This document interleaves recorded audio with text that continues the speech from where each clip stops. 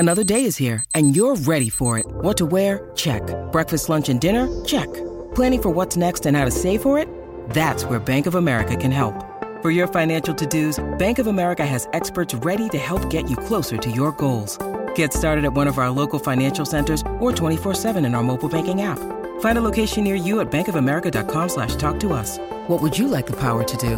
Mobile banking requires downloading the app and is only available for select devices. Message and data rates may apply. Bank of America N.A., member FDIC. When you need mealtime inspiration, it's worth shopping Kroger, where you'll find over 30,000 mouth-watering choices that excite your inner foodie. And no matter what tasty choice you make, you'll enjoy our everyday low prices, plus extra ways to save, like digital coupons worth over $600 each week. You can also save up to $1 off per gallon at the pump with fuel points. More savings and more inspiring flavors make shopping Kroger worth it every time. Kroger, fresh for everyone. Fuel restrictions apply.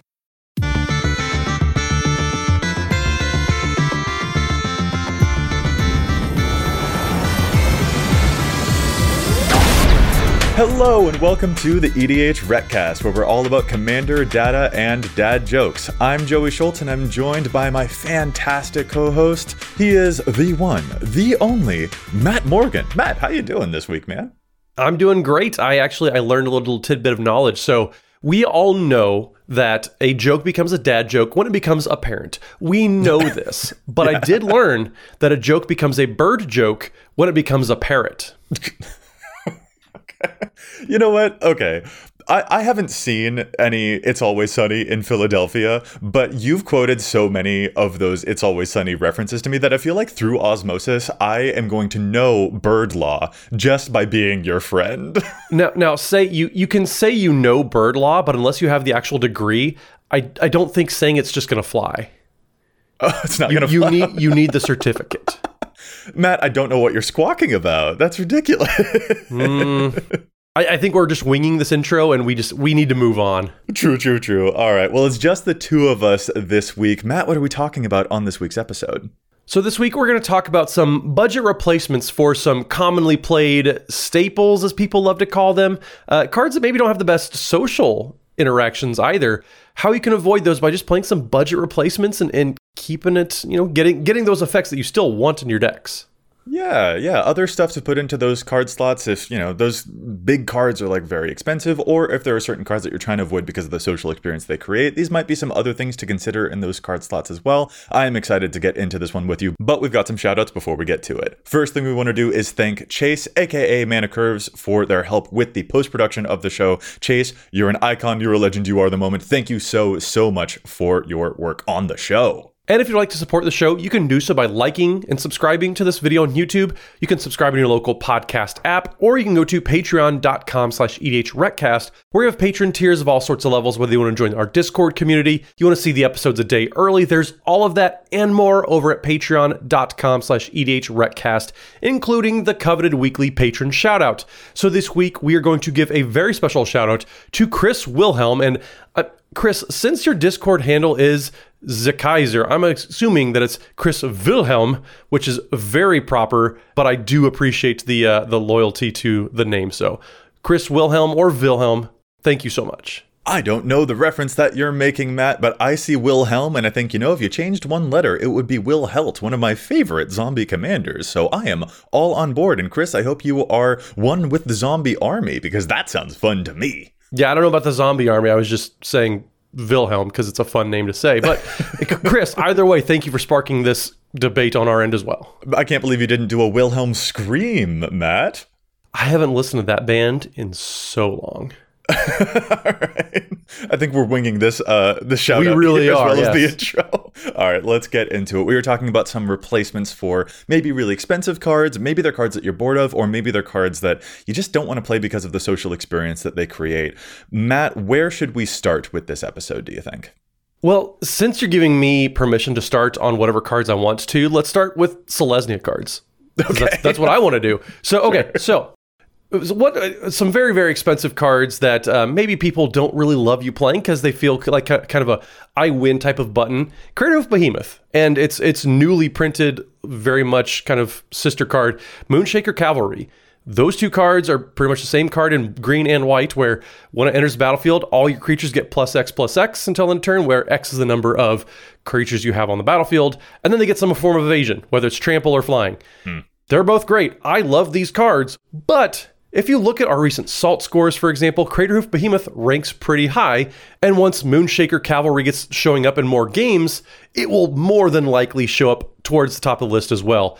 These cards are great, but folks don't really love seeing them because once they come down, more than likely the game's just over. And we talked about this card a few episodes ago, how it feels kind of anticlimactic sometimes. Yeah, so there's sort of a price associated with these that can make these cards feel a little bit inaccessible. And yeah, I mean, you certainly do need effects like this in your deck. Like, we want to have something that is going to push us over the top. But I think, Craterhoof Behemoth has certainly earned a place as like the go-to, almost a rote example. So I'm never mad to see it, but I do understand why people maybe sometimes get a little bit bored of seeing it. And if you yourself are bored of seeing it, or you yourself don't want to go get a Craterhoof, are there other options for you? The answer is absolutely yes. Like, a Craterhoof is a card that I have avoided playing in any of my green decks because, I mean, even just an overwhelming Stampede is going to get me there the vast majority of the time. And that one's 5 mana to pump up all of my stuff and give them trample, equal to the highest power of my creatures.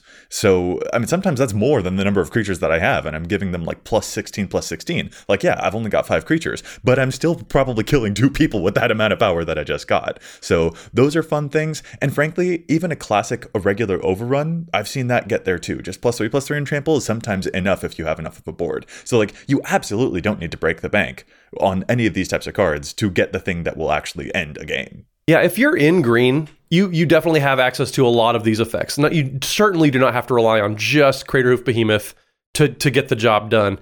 Yes, you can do non-creature sources, but if you really want to stick it to the creatures, you can do stuff like Decimator of Provinces, which sometimes you can actually cast for cheaper than your Craterhoofs and stuff like that, because you have the emerge cost that's built into it.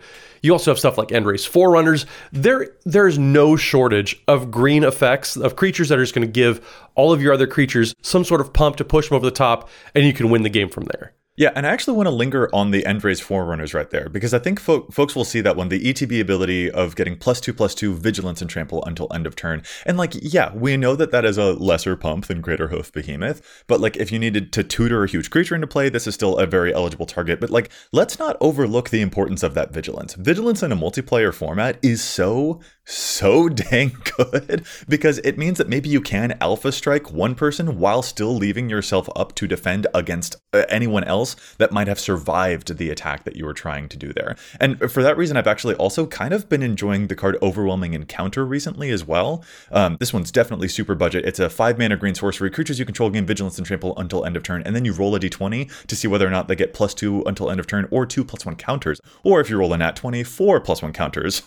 And like, so getting the temporary buff versus getting +1 counters that will stick around for a while, that's fun. But really, I just enjoy the combination of Vigilance, Pump, and Trample, because then that means I can probably take down that one person and not leave myself open to a crackback from anyone else who then starts to be an opportunist about it. And that's what I like about Endраce Forerunners a lot too. It's not just that it's a budget card, but there are sometimes strategical applications where that's really, really beneficial. Yeah, all of these effects, more often than not, yes, Craterhoof is the best about it, but these are still going to get the job done, for sure.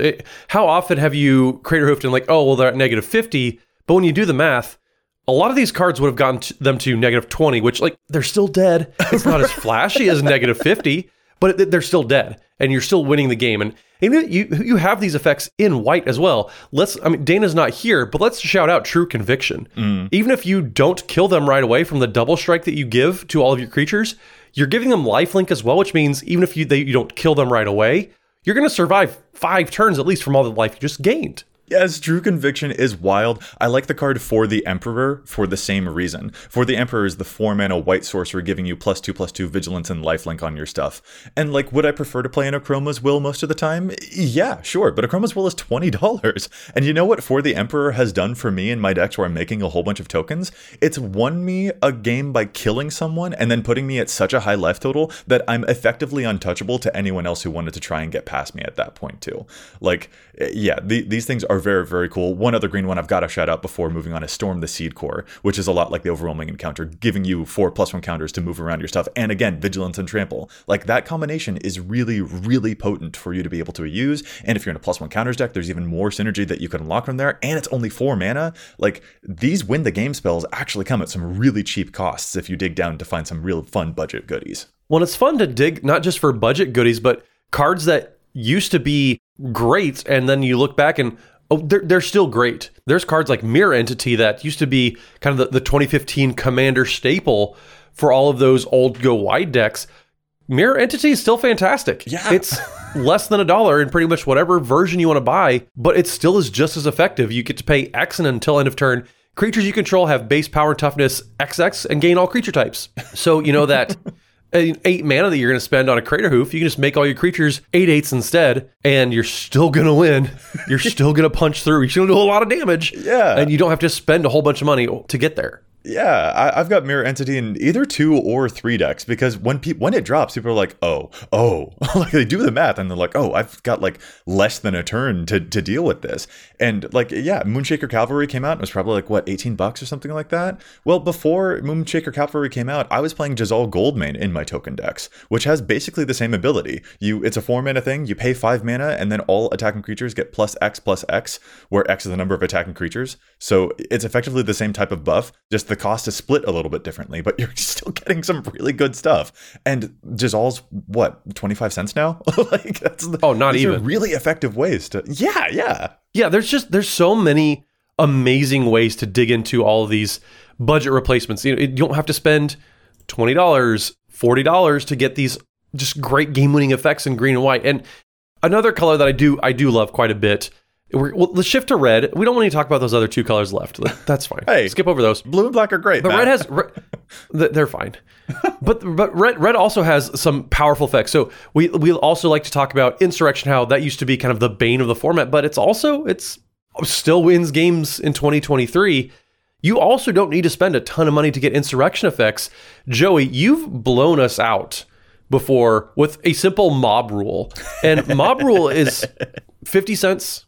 It doesn't cost a lot. 6 mana, and it takes over a game quite literally. To pay 6 mana, choose one. You either get to gain control of all creatures with power 4 or greater until end of turn, or gain control of all creatures with power 3 or less until end of turn. Then they all get haste and untap and go to combat and do the thing. And that's so worth it because more than likely you really only need one person's army to take over anyways, because you're getting rid of their blockers and you're also turning them all sideways. Yeah. This is definitely a very fun one. Insurrection is thankfully coming down a little bit because it got a reprinting in, I think, Commander Masters. But most of the copies have been $9, and I won't be surprised if in a couple of months this one starts rising back up there. But Mob Rule is 59 cents. And it has won me games for 2 less mana.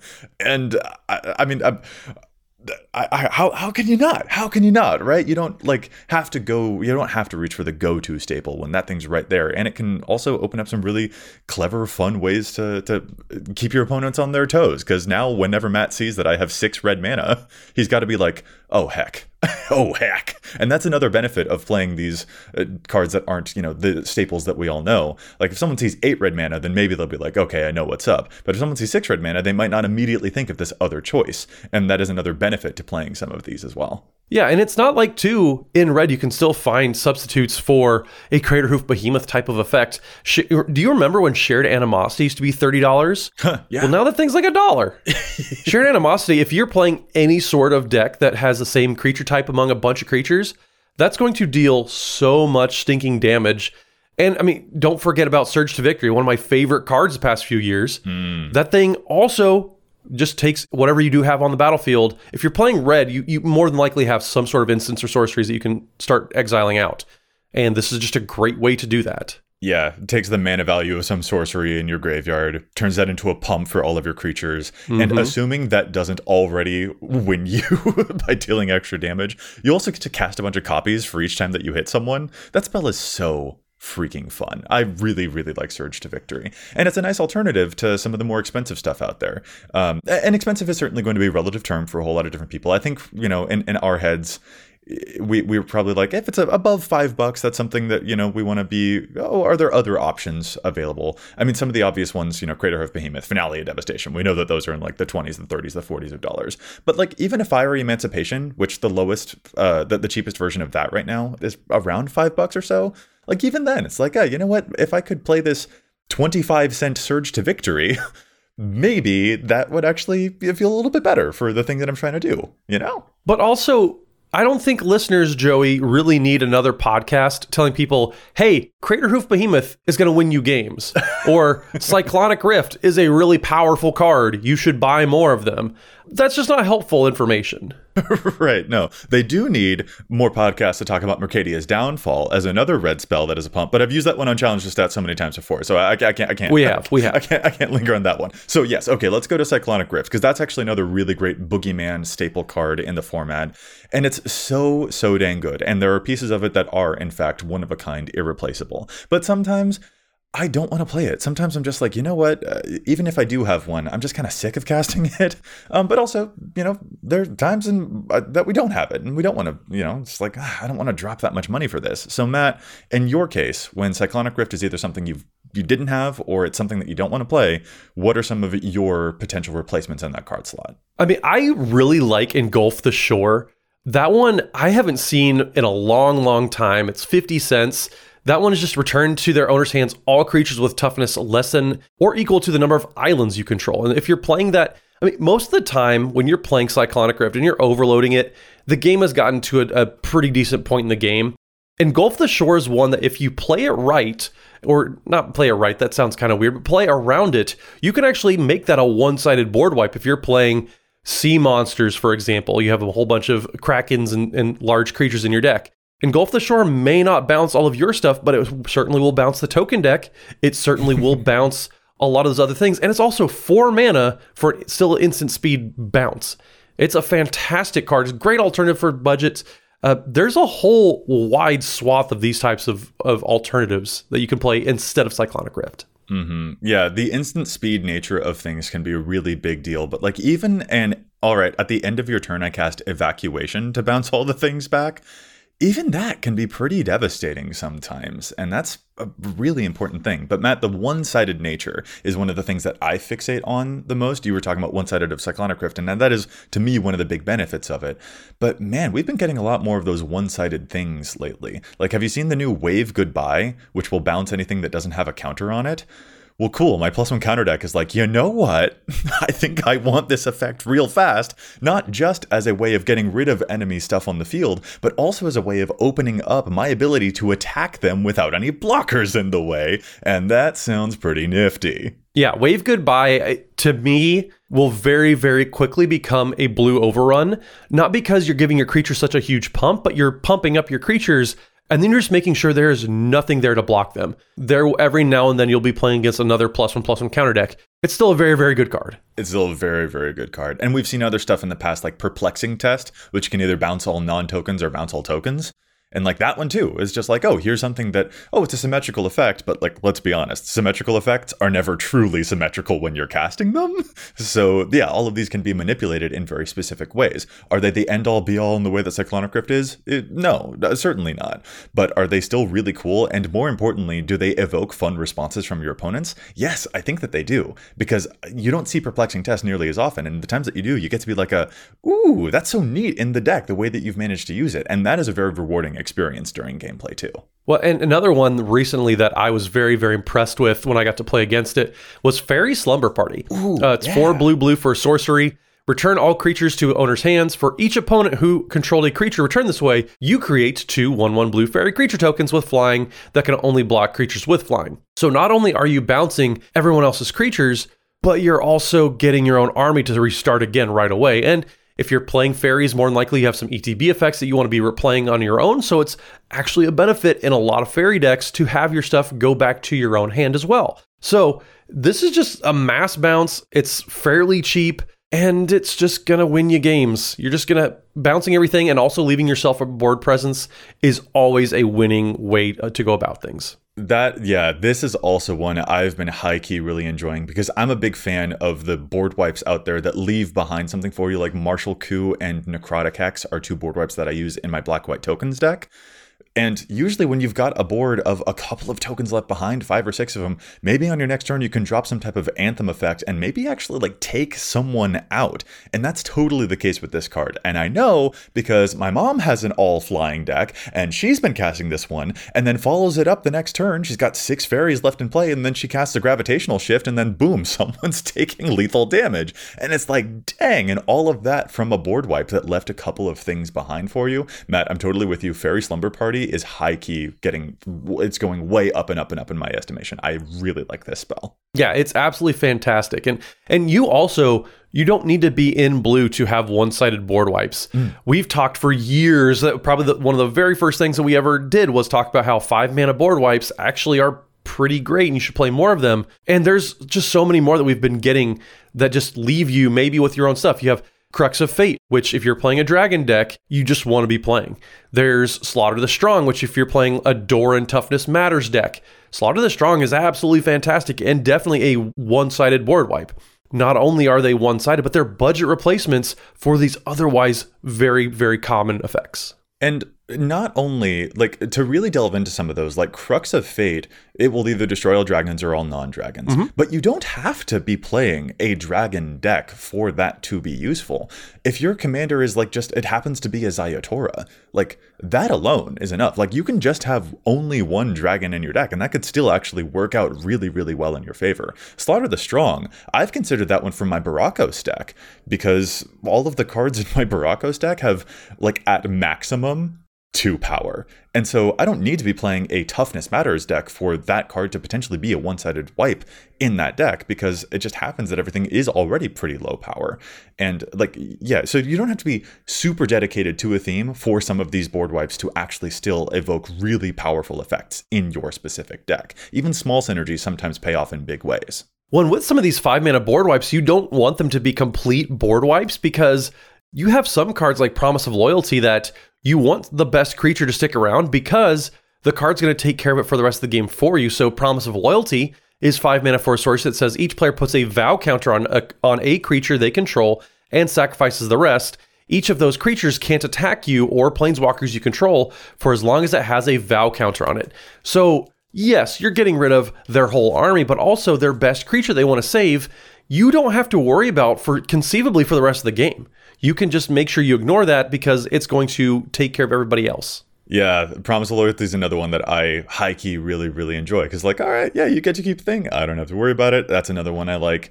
And I think it's also important to linger on the ways that these can not only craft potentially more entertaining games, but sometimes these off-the-wall versions are something that will open up a path to victory that some of the classic cards actually wouldn't open up a path to victory for you.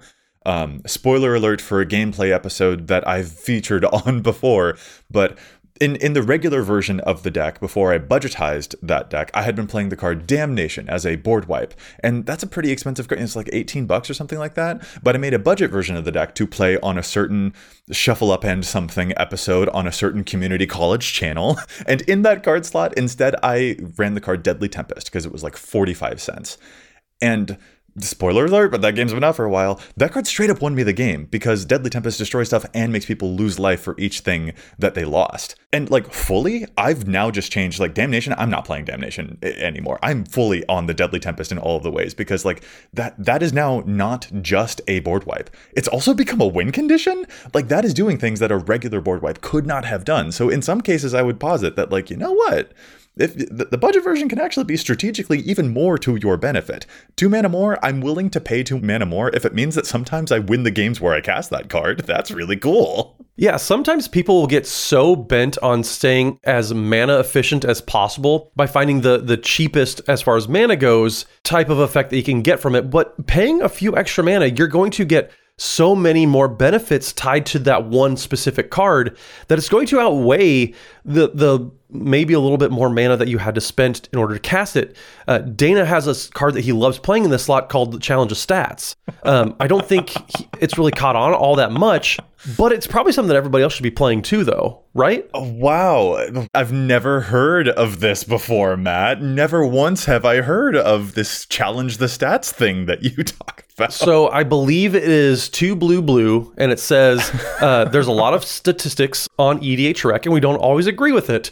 So this is when we get a chance to challenge and call out some of those stats for being maybe a little sus. Yeah. Well, and I noticed that it also has the card type Interrupt because it only can be cast before Joey gets the chance to make any segues. Is that the full text of this card? It does have split second. We'll allow this one to resolve, and we'll be right back with the challenges after a quick break. Okay, I'll start us off with Challenge the Stats this week, and this is our listener submitted challenge from Zach Walkover, who sent us honestly a mind-blowing email. I read this and I just loved this challenge so much. Zach wanted to challenge a specific card for Jasmine Boreal of the 7 decks, which Jasmine Boreal, Zach admits, is a little bit more of an off-the-wall, maybe an underappreciated commander. It's Selesnya, Matt, I'm sure you love that, a 3-mana 2/4 human druid that can tap to add 2 mana to your mana pool, but you can only cast it on creature spells that have no abilities. And Jasmine Boreal of the 7 also says creatures you control with no abilities cannot be blocked by creatures with abilities. So a lot of vanilla stuff, maybe a lot of tokens, and then your opponents, if they've got stuff with a bunch of abilities, then your army is hopefully going to get on through. The issue, of course, is that your opponents will probably also play, stuff that makes tokens, and so then they can block all of the big creatures that you're trying to play. And so there are some times that you do have to do a little bit of extra finessing, a little other finicky stuff to make sure that your vanilla creatures will be able to smash your opponents right in their life totals. And that is why Zach wanted to challenge the card Cauldron of Souls, a 5-mana artifact that can tap to give any number of creatures the Persist ability. Persist would be if that creature dies that turn, it will come back to the battlefield with a -1/-1 counter on it. And this is a really cool Wrath Insurance card. I like this one a whole lot. It's really fun if you're able to put +1 counters onto your stuff, which will then negate the -1/-1 counter. So I like Cauldron of Souls just in general, but I especially like it for the way that Zach recommends using it in Jasmine decks, because you don't just have to target your own creatures with Cauldron of Souls. You can tap it to give all of your opponent's tokens the Persist ability. It won't matter if the tokens die, they're gone forever because that's just how tokens work. They can't come back. But now they have an ability. Now they have the Persist ability, which means Jasmine says they can't block your stuff anymore. So this is a card that is Wrath Insurance and allows your stuff to get through unblocked. Zach, this is so dang terrific. I love this challenge. This is the kind of thing that would make me want to play some Selesnya, and that's saying a lot coming from a necromancer like me. Thank you so much for this email. This is a great Challenge to Stats submission. I'm excited to see it in action one of these days. Well, I'm going to wrap us up then, since Dana's not here to chime in. And so my challenge this week is, it's for a card that I know we've probably challenged several times. We've challenged this type of card a lot because it's a background, and apparently nobody else likes backgrounds except for the EDHRECast.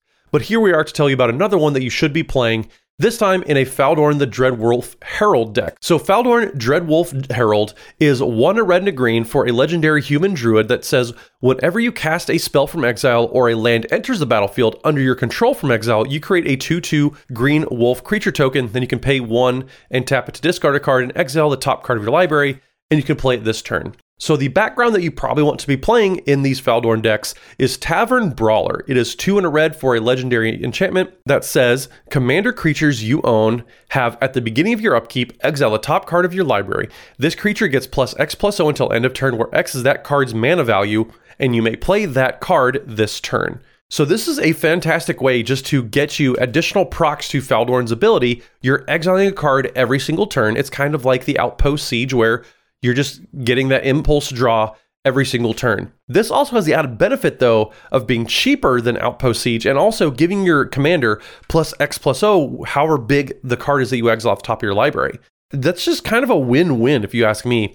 Tavern Brawler is just a fantastic utility card. If you like to turn your commander sideways, it's a great way to get additional damage through, but also just a card advantage engine. If you're playing mono red, you're playing Boros, you can probably find a slot for this. It's only being played in 9% of Faldorn decks, which seems very, very low to me considering It does pretty much everything the deck wants to be doing. Tavern Brawler is an absolutely fantastic addition to your Faldorn decks. Cool stuff, Matt. Yeah, those cards are so... honestly, I'm just really happy that people are realizing that, like, yeah, the cards of Baldur's Gate are indeed really cool. And I credit part of the people's renaissance with that set with, like, the fact that the Baldur's Gate video game has been really, really popular. And people are going back and being like, oh, wait, Karlach's kind of amazing. These backgrounds are actually, like, pretty decent. And like, yeah, a lot of these cards are really, really fun. So I would love to see more backgrounds in more places because I have a whole bunch of fun with them every time that I play them in my decks too. Getting back into our main topic here now, I don't know, we can go through a couple of other, those big famous spells that you just can't always play in your decks because of how big and famous and high demand and expensive they are. And I kind of want to talk about Teferi's Protection here for a moment because there are some ways that we can adapt our understanding of what that card in that card slot can do, and Teferi's Protection opens the door to an interesting example for that. Teferi's Protection, of course, 3 mana, white instant, you phase out, your stuff is going to be untouched, your life total can't change, great, amazing card. And if you are looking for budget stuff to, for example, save your board, I think we've all probably heard of Rootborn Defenses or Unbreakable Formation to give your stuff indestructible. And those are really great budget cards. I actually really, really enjoy them, and they have other cool applications that are really great. That is only one way of looking at what Teferi's Protection can do for you, though. If you want to just find a one-to-one comparison, there's also Guardian of Faith. It enters the battlefield, it's got flash, and you can have a bunch of other stuff phase out. And that, too, is going to save your board. But there's another way that we can look at the application of a Teferi's Protection too, that isn't just like, how do I save my board necessarily? Like, a thing that I want to offer as a potential alternative to Teferi's Protection is actually Lapse of Certainty, the white counterspell, because that's another way that you can fulfill those card slots. You don't have to find a one-for-one example. You can also find something totally different that is actually achieving the same effect, but the actual text on the card is saying some very, very different things. And that is another important thing to keep in mind when you're looking for other things to replace in those card slots. It doesn't have to be literally a one-to-one thing. It can actually be a little bit more off the wall and still give you the same type of protective effect that you're looking for in a very different way. Well, and Joey, I like that point that you had where you're talking about a card, you want to get that effect, but you don't have an apples to apples comparison for it. So Lapse of Certainty being Teferi's Protection, you're still getting that protection effect that you need, but it's not by doing it specifically in the way that Teferi's Protection does. It kind of reminds me of a different card that we've talked about a couple times, but not in a while, with Caged Sun. And so I know for mono white decks, Smothering Tithe is a vitally important card. And this is not to say that Caged Sun is Smothering Tithe. Obviously, that is not what we're trying to say. But if you need something that's going to propel your mana forward and help fill that role of keeping pace with the decks that are playing green, for example, Caged Sun is only $2. Caged Sun doubles the amount of white mana that you're going to be generating from your lands. That is an absolutely fantastic thing that you can be doing from a non-green deck in general. You can be playing blue or red too, and Caged Sun is going to be vastly, vastly more powerful than the other types of ramp spells that we seem to be getting for the mono white decks. Caged Sun is only $2? Holy crap. I remember that one used to be like 11 or 12, so like, this is really cool.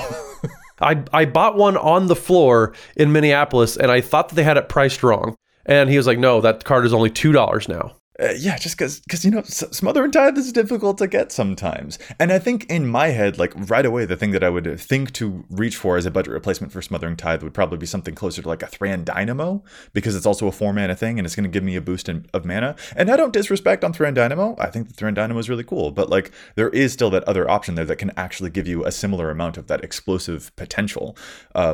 And, as long as we're talking about white and the mana accessibility here, I think Wand of the World Soul might be another potential option of one of those alternatives too. I've been playing this one in a token deck, and Matt, you play a whole lot of Selesnya, so I'm sure you know how many tokens you're able to make in that kind of thing. Wand of the World Soul also has some explosive capacity because it can give your spells Convoke and turn your creatures into the ability to just play a free 8-drop or something like that. So, and that one is also barely $1. Mm-hmm. And so like there are, again, still these explosive potentials out there that aren't going to completely break the bank on you by smothering any tithes. Yeah, Wand of the World Soul is a fantastic suggestion too, because yes, it only hits the next spell you cast, but if you have 8 tokens on the battlefield, you can cast an 8-drop just by tapping some of your creatures. Turning all of your creatures into a Llanowar elf is a very, very powerful effect. I mean, yeah, that's why Cryptolith Red is an expensive card, right? Because Cryptolith Red is $12 right now, and Cryptolith Red also lets your creatures tap for mana. Well, so does Wand of the World Soul, and it's $1. Yeah, those 3 mana rocks, those just so good. And I love that they're getting adventurous with them outside of green as well. Cursed Mirror is a really cool one. Wand of the World Soul. We're getting some fun ones. And another one that I know we're going to talk about more here in a second, we may as well transition into it, is Midnight Clock. That one, Dana has played so many times in so many different decks. Yeah. And it's a fantastic card, not just to get you some mana and smooth out your mana curve, but also because sometimes people lean into Rhystic Study maybe a little too much. Really? You mean you don't like being asked all the time if you want to pay the one? If you want to pay the one, do you pay the one? Do you pay the one? I do not. I do not want to be asked. And I don't want to pay the one, but I have to a lot of times. Yeah, and that's just it. Like Rhystic Study, we all know it's a really great card. But and even another potential option as a replacement for it would be Mystic Remora. But like sometimes you also don't want to ask, do you pay the 4? Do you pay the 4? Do you pay the 4? I'm not drawing the card.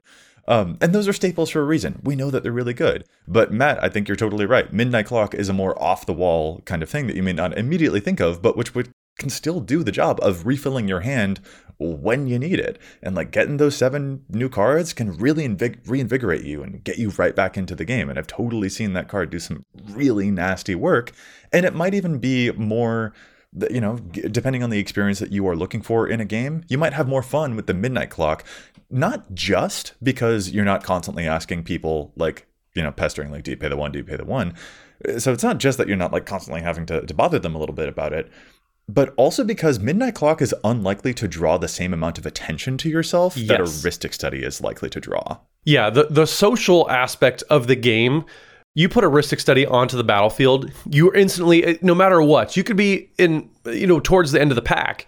You're going to be public enemy number 1 in some players' minds because Rhystic Study just has that reputation.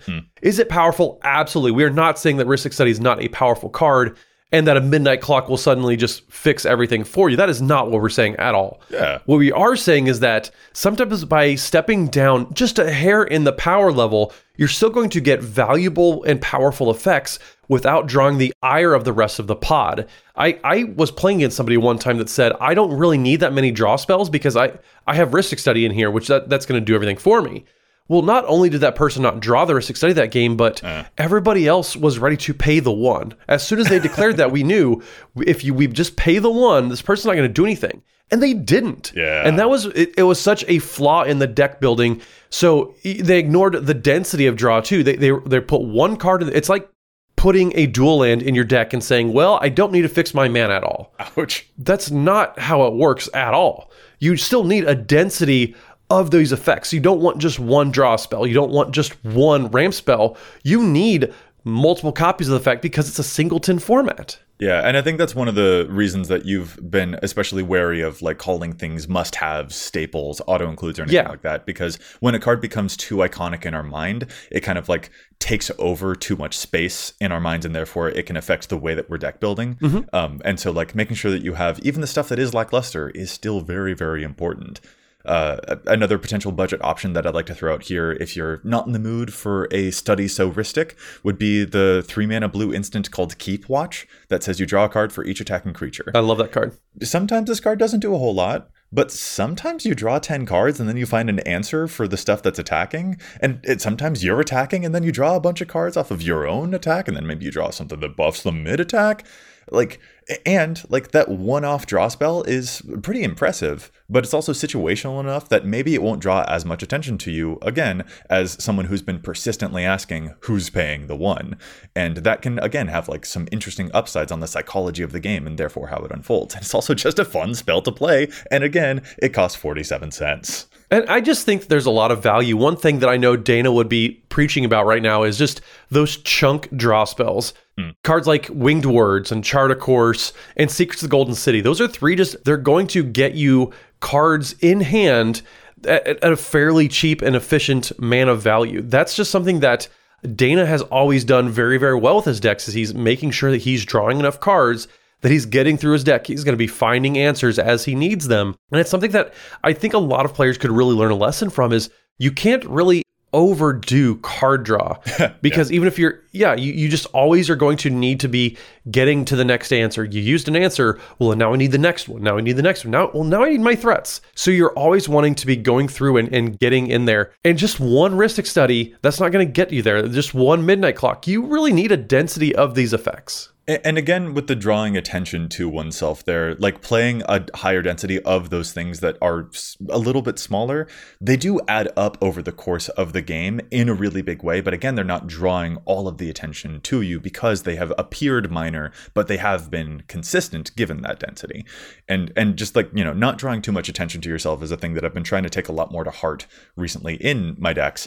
And it's kind of affected. I mean, Matt, you know that I love to reanimate me a whole bunch of stuff. And like the Jin Gitaxias, that makes me draw up a whole bunch of extra cards, but makes my opponent's hand size 0. That used to be one of my go-tos. But you know what? Whenever I would try to play that deck, if everyone knows that I have a Jin Gitaxias in it, they're all coming for me right off the bat. So like, I definitely had to diversify. And when I switched out Jin Gitaxias for like Nezahal instead, which also saves a whole bunch of money on that definitely changed the attitude of people who were engaging with the deck right when I was sitting down to play it. So it is about the density of it and also just about like people's knowledge of it. And like the ways that people will or won't notice what's going on can be elided by things like the density of them, the small levels of consistency, as opposed to the things that are just the one-off big iconic standouts. I mean, I don't know if there's any cycle of cards that gets you more hate because they are just so notoriously powerful than any of the Praetors, any of the Phyrexian Praetors like Elish Norn, Jin Gitaxias. Vorinclex. They all, Vorinclex especially, yeah. They all have these big, splashy, powerful effects that people remember what they do. They may not remember the name of the card, but it's that card that does that thing. That's one way you are for sure going to put a target on your back. So you can get these effects maybe a little less efficient, but also it's going to get you so much less ire from the rest of the table that you're going to have that effect on the battlefield for more than just a turn cycle before somebody tries to blow it up. Yeah, for sure. Like when I get a Sheoldred into play, which is forcing everyone to sacrifice their stuff, but it's reanimating things for me, man, do I feel on top of the world. And man, does everyone want to kill me real fast. But when I revive an Overseer of the Damned, which only cost me 25 cents to acquire, that kills one thing, it gets a job done that I needed done, but it also has other effects that opponents are not used to playing around. And that has won me games too, because when stuff dies, I get more zombies. And so if the board ever gets too big, like people have totally wrathed a board while I had an Overseer of the Damned in play. And that gave me a game-winning presence of zombies afterwards. And those are the types of things that, my opponents might know how to deal with a Sheoldred, but maybe they don't know how to deal with this other 25-cent thing, which still gave me the thing that I needed, removal from a reanimation target. And it's a nice thing to be able to unlock from there. All right, so Joey, you were talking about some big, scary creatures that draw you a whole bunch of attention. So I think it's only fitting we shift to a small little creature that also gets you a whole lot of attention. So that card is going to be Dockside Extortionist. So as much as people have tried to get this card cheaper, it's still wildly expensive, still makes you a ton of mana, and still is as obnoxious as ever. So I really think that we need to take a moment to kind of help folks dodge that monkey bullet. I think it's a goblin. Things got wild pirate art. Dockside's ridiculous. Dockside's price tag is even more ridiculous. And I have also hit a point where I'm just like, I'm kind of sick of casting this. And so, maybe I'll sell this and like get a whole extra commander deck instead. It's like kind of a position that I've moved into. And not only that, but like there have been several times where me casting a simple Mana Geyser has achieved kind of exactly what I needed from that turn. Is Mana Geyser going to be part of a combo in the way that Dockside is? No, certainly not. And if you're doing it for the combo, then go off for the combo. But if you just want a big boost of mana, 5 mana red sorcery that gives you red mana for each tapped land your opponents control, and that card's always been a classic, and it's always done really, really well for me, and I really, really enjoy that spell. Dockside is probably the most obnoxious spell to cast and have cast against you. I really, really struggle to trying to put it into any decks. I had it proxied for about half a game, and I was like, no. Sure. I don't want. I want a target, but not this kind of target on my back. Yeah. And actually, like, and of course, sometimes you do want that synergy for the fact that you are like creating artifact tokens, and there are going to be synergies off of the artifacts that you're creating, or you want them for the sacrifice effects, or you're playing something that doubles all of your tokens. And Mana Geyser's not going to get you there in that case. But I'm also a big fan of another sorcery, which is Reckless Endeavor. Matt, have you ever cast a Reckless Endeavor? I have not cast one. I've cast a similar card. I've done Brass's Bounty before, and that also was a little out of hand. Yeah, Brass's Bounty, of course, giving you treasures equal to the number of lands that you've got, and I've certainly seen some big stuff happen there. But Reckless Endeavor is the 7-mana red sorcery. You roll 2d12, and you choose one result to turn into treasure tokens, and the other result to turn into damage to each creature. And every time I've seen this thing cast, it comes up mana positive. Like, it kills a whole bunch of stuff in play, and then also you make a bunch of treasures left over. So it kind of like can refund itself and still be a ritual. It'll leave you stuff left over. And that can still lean into what those treasure focused decks are trying to do, while also cleaning up a bunch of stragglers on the board for you. I've been really, really impressed every time that I've seen Reckless Endeavor get cast. And it's also fun to see because of that slight random element, the fact that it's a little bit more off the wall. Like, this is something that when it gets cast against me and I totally die to it, I have so much joy losing to this card. Like, see, I the randomness of it, I would get, just knowing myself, I would roll a 2 and a 3 probably, and just get absolutely just frustrated to all get out, and I'd just take the card out of the deck that moment and never consider it again. That's just the type of card that I see, and people are going to have very good luck with it, and I'm happy for them, but I'm not happy for me. Well, Matt, your segue into Dockside was based off of it being a littler spell than the big Praetors that I was talking about, but I'm going to do you one better. Going even littler, I mean, there's nothing more little in terms of your mana investment than free, and we all know that there are some very expensive free spells out there like Fierce Guardianships and Deflecting Swat and things like that. Yeah. What are some of your go-to replacements on that front? That is actually a really good question. So they have gotten very, very good. If you're trying to find a budget replacement, for example, for Fierce Guardianship, it's just a counter spell. Well, a free negate as long as you control your commander. That's very, very hard to play around, but you've gotten some very, very good budget replacements that only cost like a mana or 2. I know Stubborn Denial, Joey, is one of your favorites. Mm-hmm. I think An Offer You Can't Refuse also is great. Yes, you're giving your opponent a couple treasures, but you're preventing them from doing something that's possibly game ending. And if you're playing it when you need to, it's absolutely going to be worth it. Yeah, for sure. And Deflecting Swat is another really, really expensive one. But man, if you don't have the 30, 40, whatever plus dollars to drop on Deflecting Swat as a free redirect when someone's trying to take your commander out, I still play Bolt Bend. Yeah. Which, if you've got a big thing in play, like the commander you're probably trying to defend, this is a 1-mana way to redirect a thing away from you. Or, Matt, I know you play another 1-mana red spell that is real tricky. Why, yes, Joey. So I happen to love Red Elemental Blast and its sister card, Pyroblast.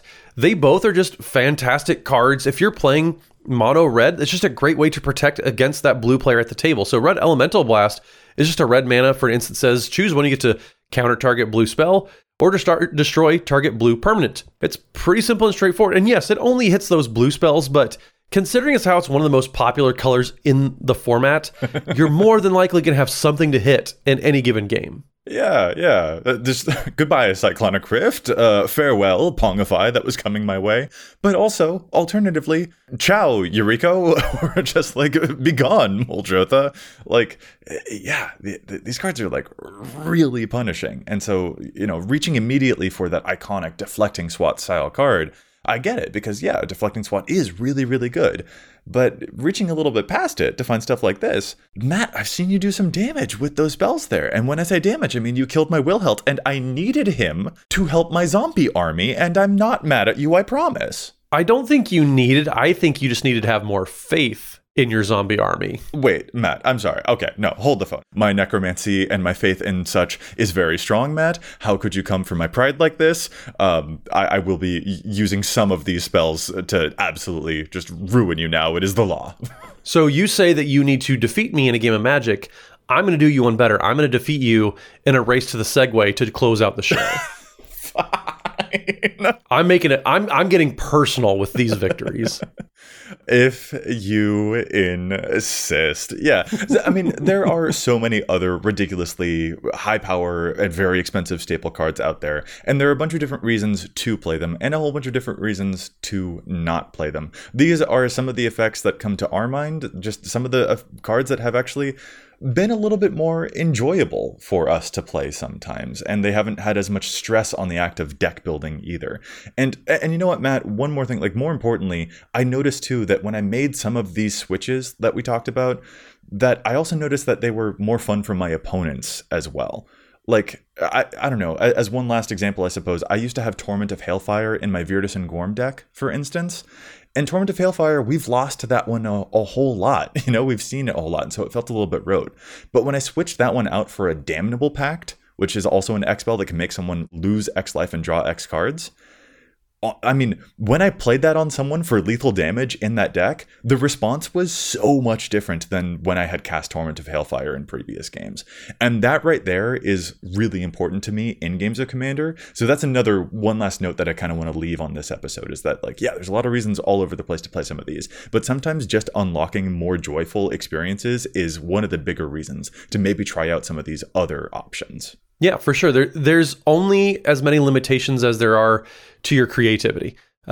You can dig, and you can find some just absolutely fantastic budget substitutions for these just reputationally powerful cards. And yeah, it's great, and it's always interesting to find what our listeners are able to come up with. Yes, yeah, I definitely want to hear from the listeners about what their favorite budget replacements for some of those huge, big, iconic, ridiculously mind-blowing staples are out there, because sometimes the other little bit more off-the-wall cards are just as mind-blowing, if not more so. So folks, let us know in the comments, in the reviews, in the whatevers about your favorite other options out there that you like to employ in your deck building, especially if they take people off guard because they don't see them very often. And we'll call this episode to a close now because Matt has segued us to the ending so efficiently, and I just don't get to segue into anything anymore. So we're just going to close it right out. Matt, if folks want to get in touch with you online, where is it that they can find you, man? So you can find me pretty much any social media platform there is at Mathimus55. That's Mathimus 55. And don't forget, you can find us also as the podcast at EDHRECast, wherever social media can be found. Yes, indeed. And you can find me at Joseph M. Schultz anywhere on the onlines if you'd like. I'll probably be making a fool of myself on Instagram or something like that. Who even knows? And if you want to get in touch with us, you can give us an email at EDHRECast@gmail.com. Our thanks go out one last time to Chase for their fantastic work in the post-production of the show. You can find them online at Mana Curves. And listeners, we'll be back at you next week with more data and insights. But until then, remember, EDH wreck your deck before you wreck your deck.